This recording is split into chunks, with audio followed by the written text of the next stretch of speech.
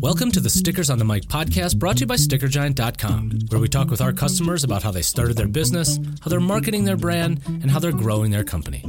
Without further ado, it's time for the Stickers on the Mic podcast from Sticker Giant. Let's get on with the show. Hey everybody, welcome back to Stickers on the Mic. Andrew with you here once again. The artist profile series keeps rolling. We are deep in Artsticks Series 8 designers, and today we have Will Betke Brunswick dialing in from Boulder, Colorado. Will, welcome to the show. Thank you. I'm really excited to be here. Nice. Yeah, we love Artsticks, and we love all the contributors. So how did you hear about Artsticks? I heard about Artsticks through Lauren Click, who's the arts program manager for Boulder Arts and Culture. She also runs their Instagram, and she promoted Artsticks on the Boulder Arts and Culture Instagram. And then I reached out to her and she did a little introduction so that I could formally meet the folks. But then I did apply through their open call for Series 8.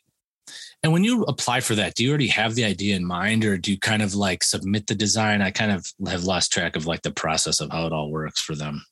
I submitted other designs that I thought might be stickerable, but it was not. I hadn't already created the design for Artsticks until after I was selected. Nice. Yeah. Some people are like, oh, I do stickers all the time, so I just submitted one of my stickers and we adapted it or whatever. You know what I mean? Yeah.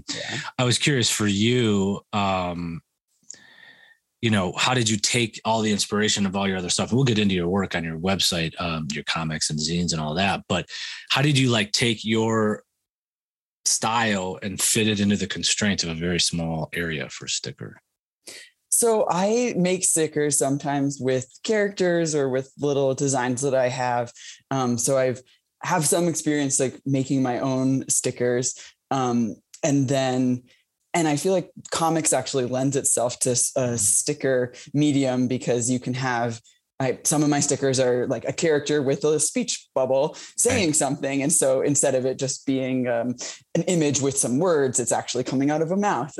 Or I'm used to working in small spaces of a panel on a comic. So right. Yeah. So it actually dovetails perfectly in its own way. Right. Yeah. That's cool. So let's talk a little bit about your work. I mean, you graduated from California College of the Arts. You got an MFA in comics, which is really cool, right? Yes. And myself, a big fan of comics. My oldest is a big illustrator and getting into comics too. So I just love that expressive medium. But you have a few things I want to definitely talk about. But just talk about studying comics and just sort of that process of creating comic art.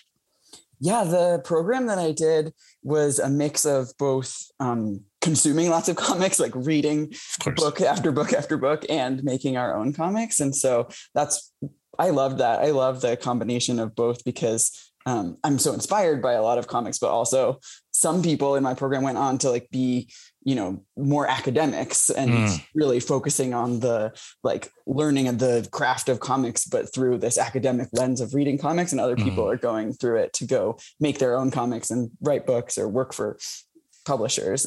So it was a mix. I feel like I went to make comics, but also to read as many comics as I could, because that brings me. Obviously, that was something I can just tell you really are passionate about comics. When you were growing up, what were comics to you?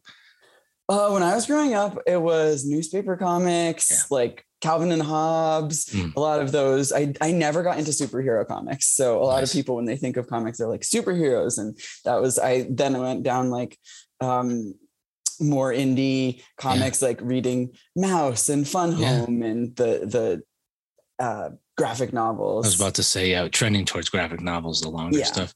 Yeah, I wasn't ever a huge superhero person. I read Punisher. Now I'm I can't believe I read that stuff. But I'm a big Star Wars comic geek, which is arguably superheroes. But it's really interesting the way they package stuff up and the way they series and episodic stuff is just cool. Following storylines, it can be all over the place, but if, depending on how you do that.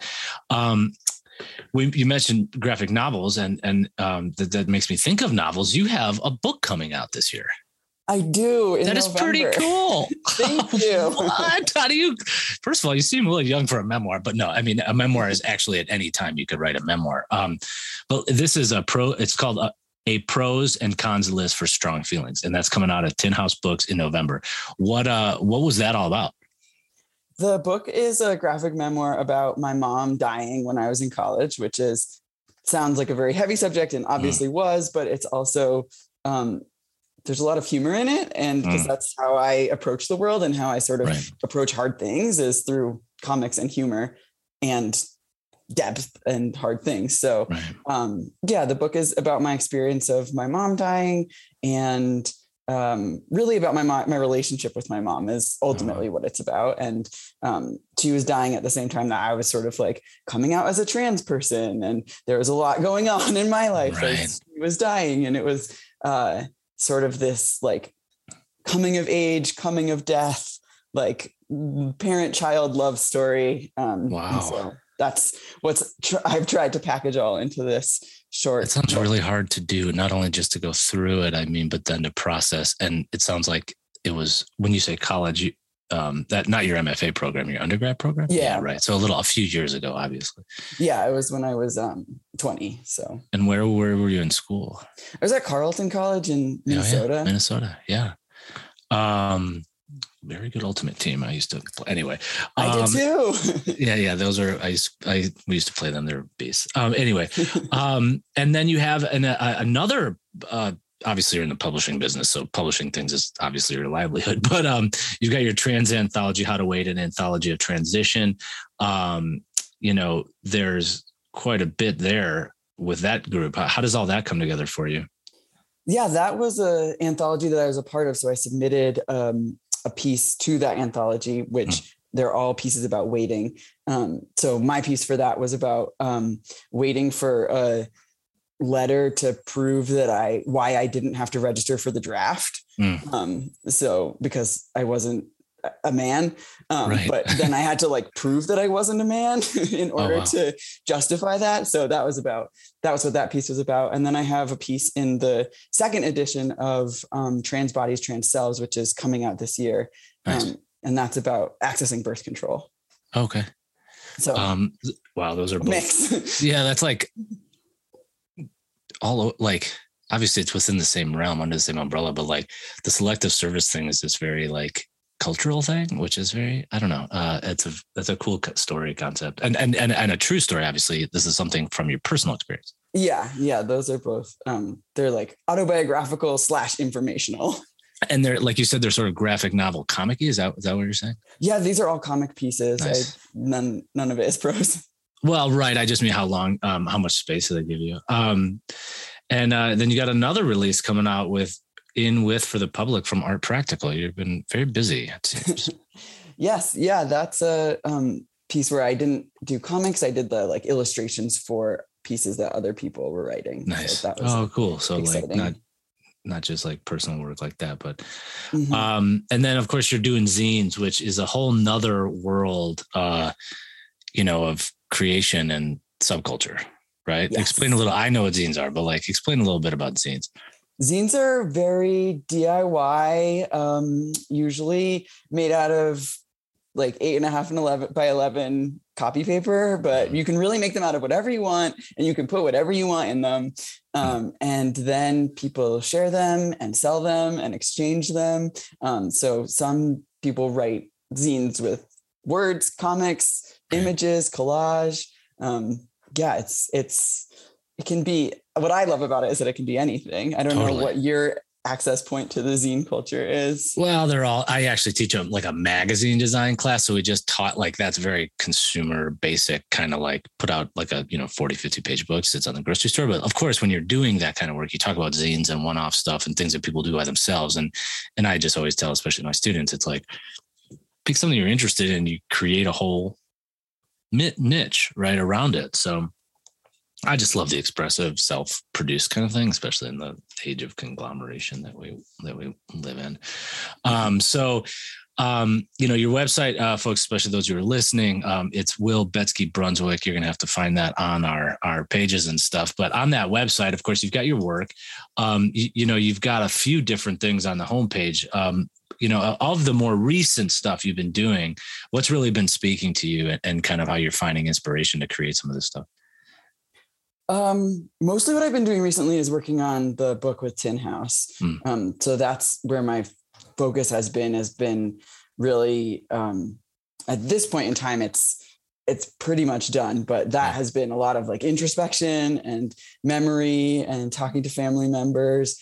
And then sort of distilling it into these, with comics, it's like images and words and how they're paired together. And so sort of taking these memories that I have and then somehow finding a way to express them in short moments. But I think like in terms of general inspiration in the work that I do, I really just start drawing and then see where it goes. It's a lot of like whatever's in my head that day, whatever colors I'm feeling excited by. Sure. Yeah, that's awesome. And of course you've got your Instagram there. It's Transboy Comics. And you're pretty active on there as well. You got the Patreon thing. Talk a little bit about, just being sort of this is the creator economy, right? And so you're producing a lot of really personal things, but you also obviously have to figure out a way to pay the bills, right? How do you find the balance of all that? I'm still trying to find the balance of all of that. I think it's like pitching to places and it comes in waves. Sometimes I see a lot of things that I can apply to and I go for it. Nice. And sometimes I'm just trying to promote my Patreon and get more people on that. And then I also work as a math tutor. So I think that I'm like doing that at the same time to make this creator economy work in my house. Right. Totally. That makes sense. We have a very cool feature on Rocky Mountain PBS. That's pretty sweet. That's a nice little media hit there. Yeah, that was an awesome interview. Really fun for me. Sweet. Yes, I'm a big fan of Rocky Mountain PBS. Me too.